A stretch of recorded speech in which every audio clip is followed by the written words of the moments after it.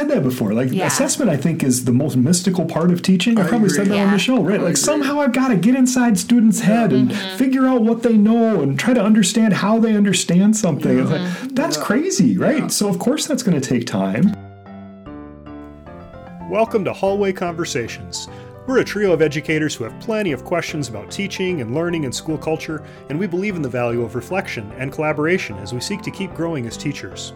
This podcast is our place for thinking out loud together about issues in education and why they might matter to Christian educators.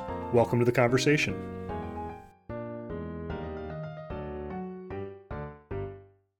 Hello, everyone. Welcome back to Hallway Conversations. My name's Matt Beamers. I'm Abby DeGroat. And I'm Dave Mulder. Friends, we're always looking for topics of conversation and feedback, so please email us at hallwayconvospod@gmail.com.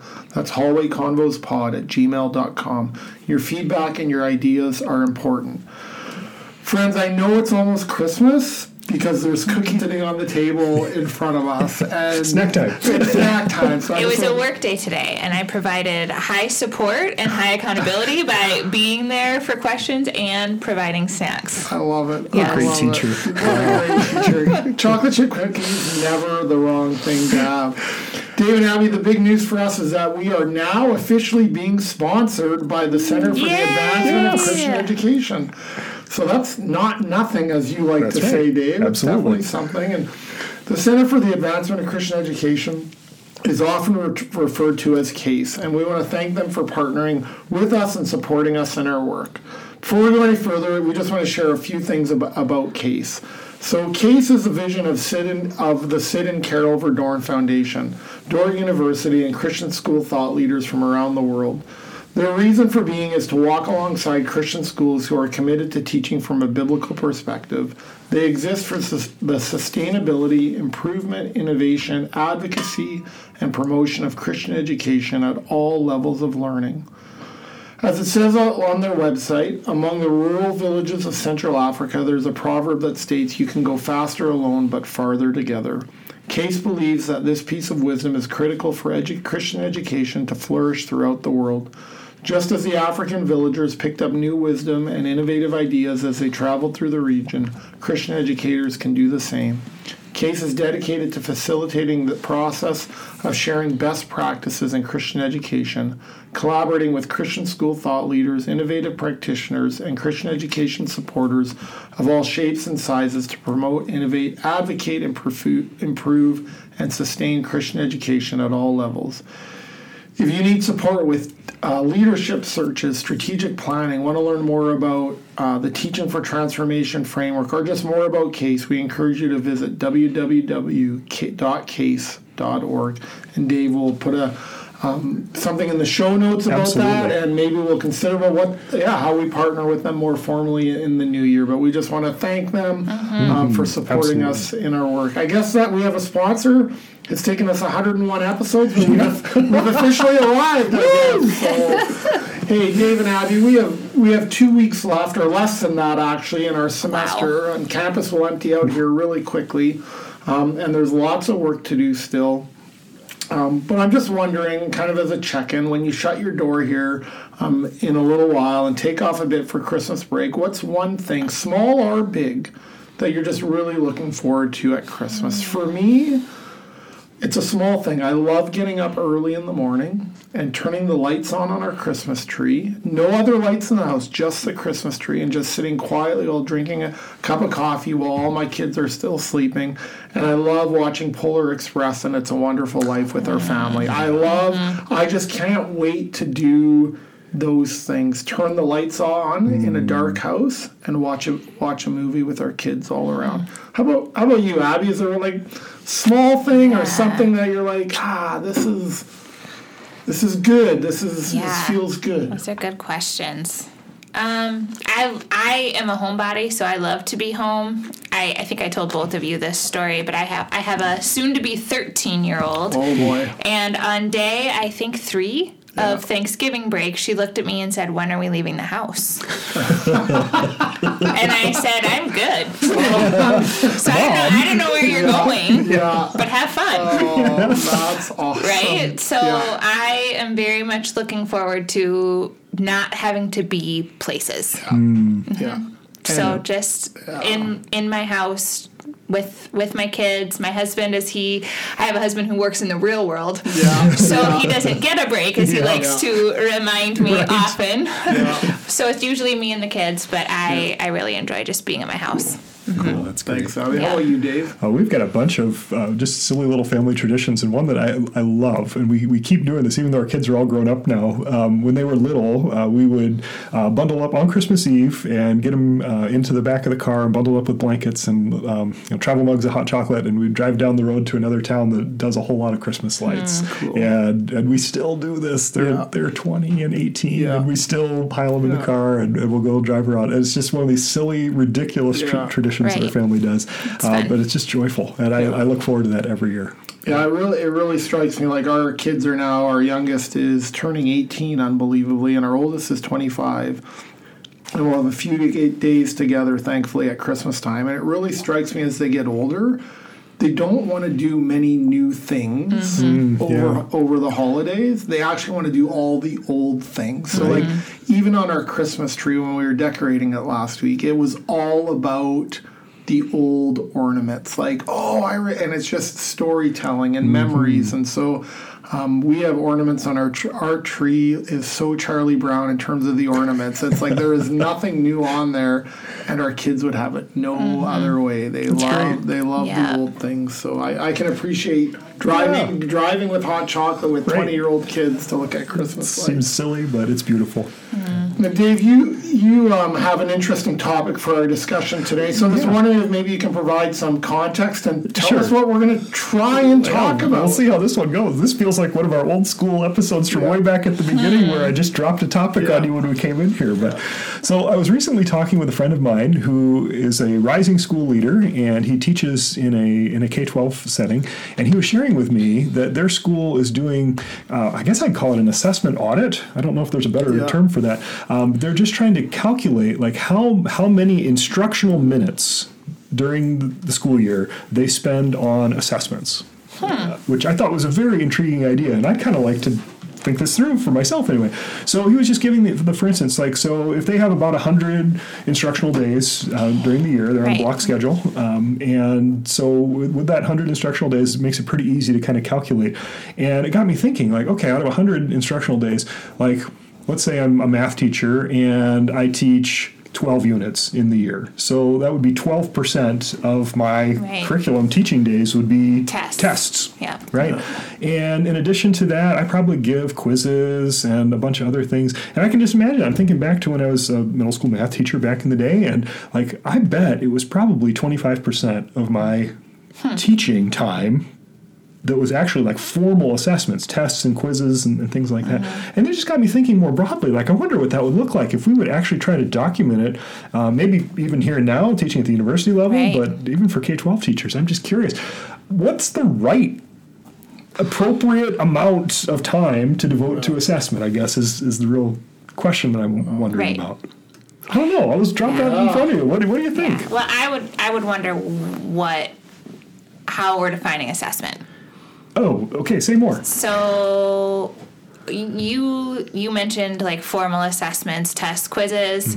I also think of assessment as every time that my students do a reading assignment and prepare a response and come in and I have them do table discussions, I walk around and listen for their ideas and what they took away, right? And then I often have them put their thinking up on a whiteboard, each group, or I have them elicit responses from them and I put them up on a whiteboard, right? So all of that to me is informal assessment of what did they take away from this reading? Where are we going to focus our time today in class? And for me, that's assessment. You know, we always talk about assessment of learning, assessment as learning, assessment for learning, right? So for me, that's my assessment for where we're going to focus our class time today and what misconceptions or ideas do we want to explore in a discussion. So if I'm using that rubric as assessment, then it's a very high percentage of my class time, right? Because I do that almost every day. Sure. Some sort of, what'd you take away from this? What are you thinking? Like, thinking through their responses. I really appreciate that take on this, because I was initially just thinking of those very formal things, like things I would grade, right? And like I'm not going to grade a class discussion, but no, like, and I don't grade it either. No, exactly, and that's what I'm hearing you say too. Yeah. But just like what incredibly valuable information you get about what students are actually thinking in process too, not in a summative kind of way at the end necessarily. Yeah, I guess as you were talking, Abby, I was thinking. In a way, like we're never not assessing, right? Like in a sense, so in a sense, it's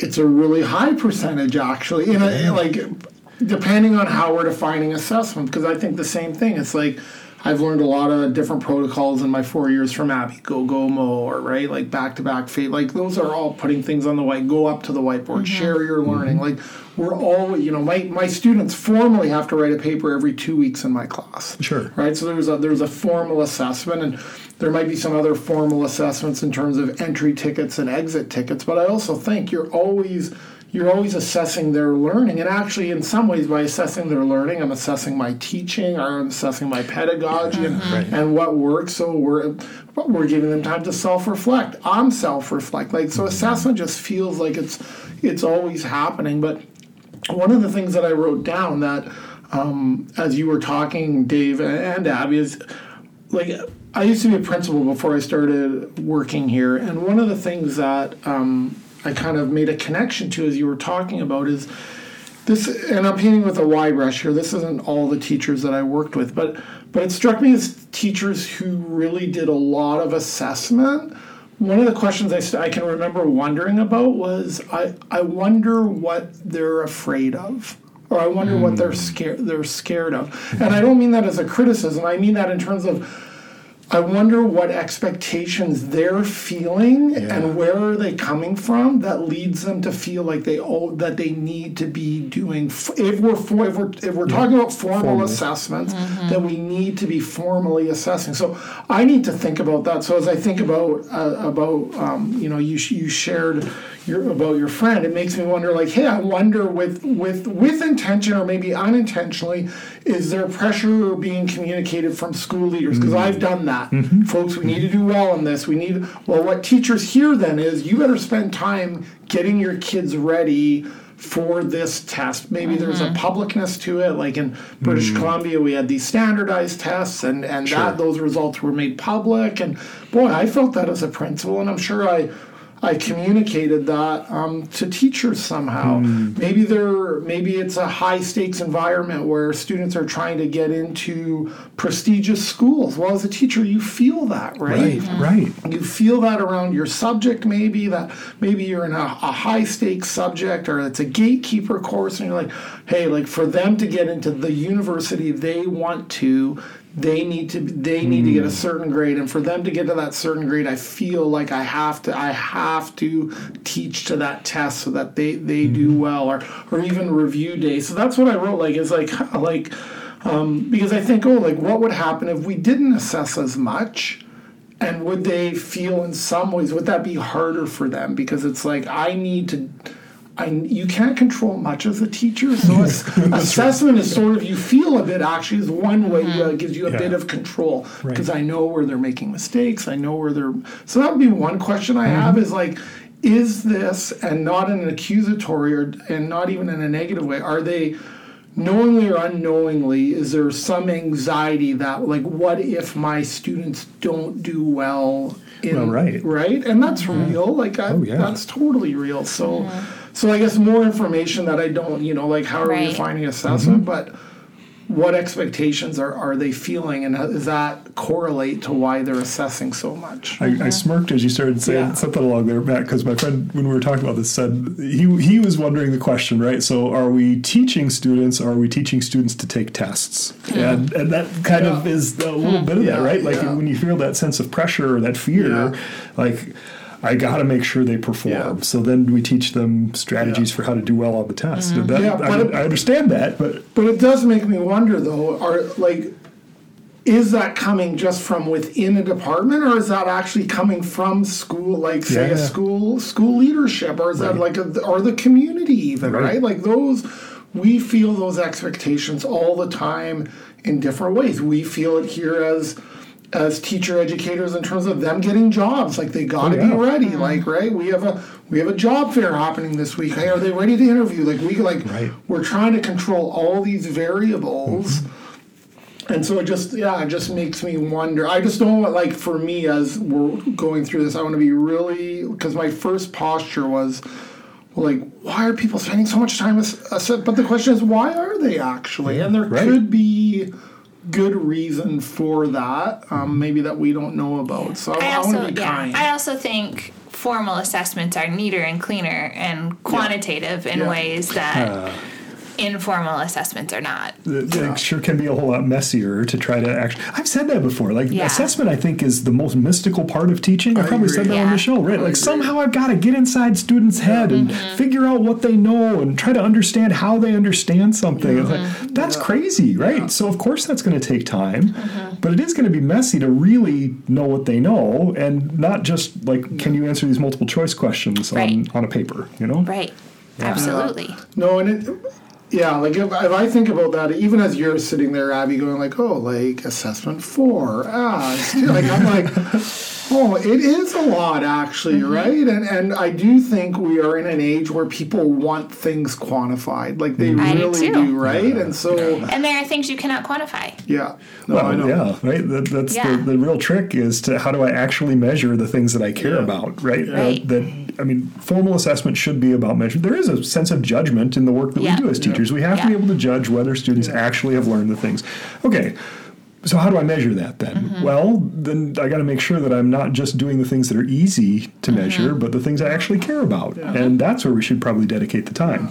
Right. Yeah. I think part of it too is, I think, just because in some ways the public nature of some assessments puts this extremely high pressure on teachers. Like, people are making judgments about formal assessment results and teacher effectiveness. And I know there's lots of research out there about that, but I also know, like I said, there's so many variables beyond a teacher's grasp that is so tied into all that. Like, you can't control. You know, like, some of it's like the amount of resources you have, or like parental support, like any of that. And so I just feel like, so it's an easy line to draw between, well, if you're a good teacher, your kids will get these grades. Well, if now we're being evaluated on that, I probably am going to teach to the test, actually. Well, yeah, right. Because that's my livelihood. And absolutely. Like I said, people are and we live in a pretty hostile environment right now around teacher education that, it doesn't bode well for you to not do well on some of those tests. So feels high stakes. It is. Like, even the non-high stakes feels high stakes, I think, is maybe what what I'm trying to say. Like, everything feels like it carries so much weight. Yeah. Can I ask you guys a question about assessment then? Is like, so how did you decide? Now, how did you decide what to assess, or how much time, like, what was worth class time of assessment and not class time? Or because I think that's part of it is what are we, how are we deciding what we're assessing? How did you do that? This is an ongoing question for me. I feel like I'm constantly reevaluating my own assessment practice and saying, like, how do I ensure, like I was saying, that I'm making sure that the things I'm doing are the things I most highly value, right? I'm thinking ahead to this new class that I'm teaching this semester is a core capstone course for a core program here at Dordt. And like, we've got some really high-minded, big picture questions that we're trying to answer in that class. So what am I going to give them for their final exam? It is not going to be a multiple choice test because that is not going to honor the work that we've done, and it's not going to actually get the information that I want, right? Like, I could test them on definitions of words and stuff, but who cares at this point, right? And so I guess that's part of it, just trying to match, like, what actually assess the learning target, right? And in this case, I'm probably going to have them write a series of short essays that are kind of related to each other that get at the 3 big questions for the course and try to unpack that, right? And so it's going to be a lot of synthesis in that. So how do I decide how much time time it takes. Well, I've got a mandated, here's the chunk of time you have to write the final exam, so I know I've got 2 hours of time. That's what I'm going to spend, right? It will not take them 2 hours to write. Right? But so sometimes it's that. We have external pressures, but then how do I use that time appropriately, I guess, is the way that I'm thinking about it. Yeah, backwards design, right? Yeah. So where do I want them to be? And usually that's my course goals, right? Right. And then my final assessments often are some form of talk about your learning toward each of these goals, citing specific examples, right? But I'm an education course, so it makes sense that, that doesn't work in a math course. True, right. Because the nature of the content is different, the content is different. Yeah. Yes. So how do you assess whether the assessments you are doing are effective? Because I think recovering high school English teacher, here's the vocab words. Yeah, right. Here's the spelling here, give me the definitions, here's the grades. Here, you're doing well, you're doing okay, you're not doing well. Looking back now, useless, terrible. It was not tied into anything else. It was so random. Yeah. And it was but I never spent time thinking about if this was effective assessment. I just spent more time thinking about the grades, quantifying it. So for either of you, how do you assess your assessments, if I can ask that? I look at the products that students give me. Yeah. Right? And if the assessment is producing a high quality product, then I'm pretty happy with the assessment. Okay. Yeah. Good.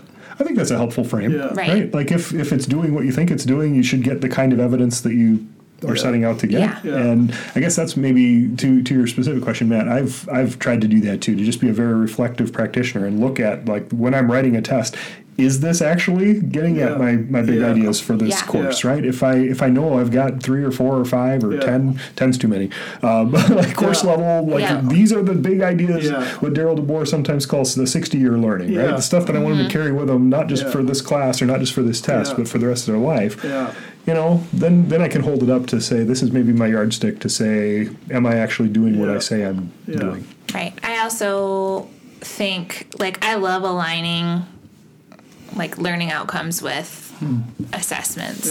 Yeah. And thinking through that, and even clarifying that my students are working, we had a work day, like I was talking about earlier, and they're working on some of their final module assessments, and somebody came to me today with a question from the assignment sheet that I'm like, I need to rewrite that section of the assignment sheet because it's not clear, right? Yeah. So I also think the clarity with which I'm communicating what I want students to be doing. So I for next time I teach it, I just edited it there after she left the table, and I was like, this is clear. I like this better because it communicates better what I want students to actually be able to do, because it aligns with some program outcomes that I really want to be embedded in that assignment.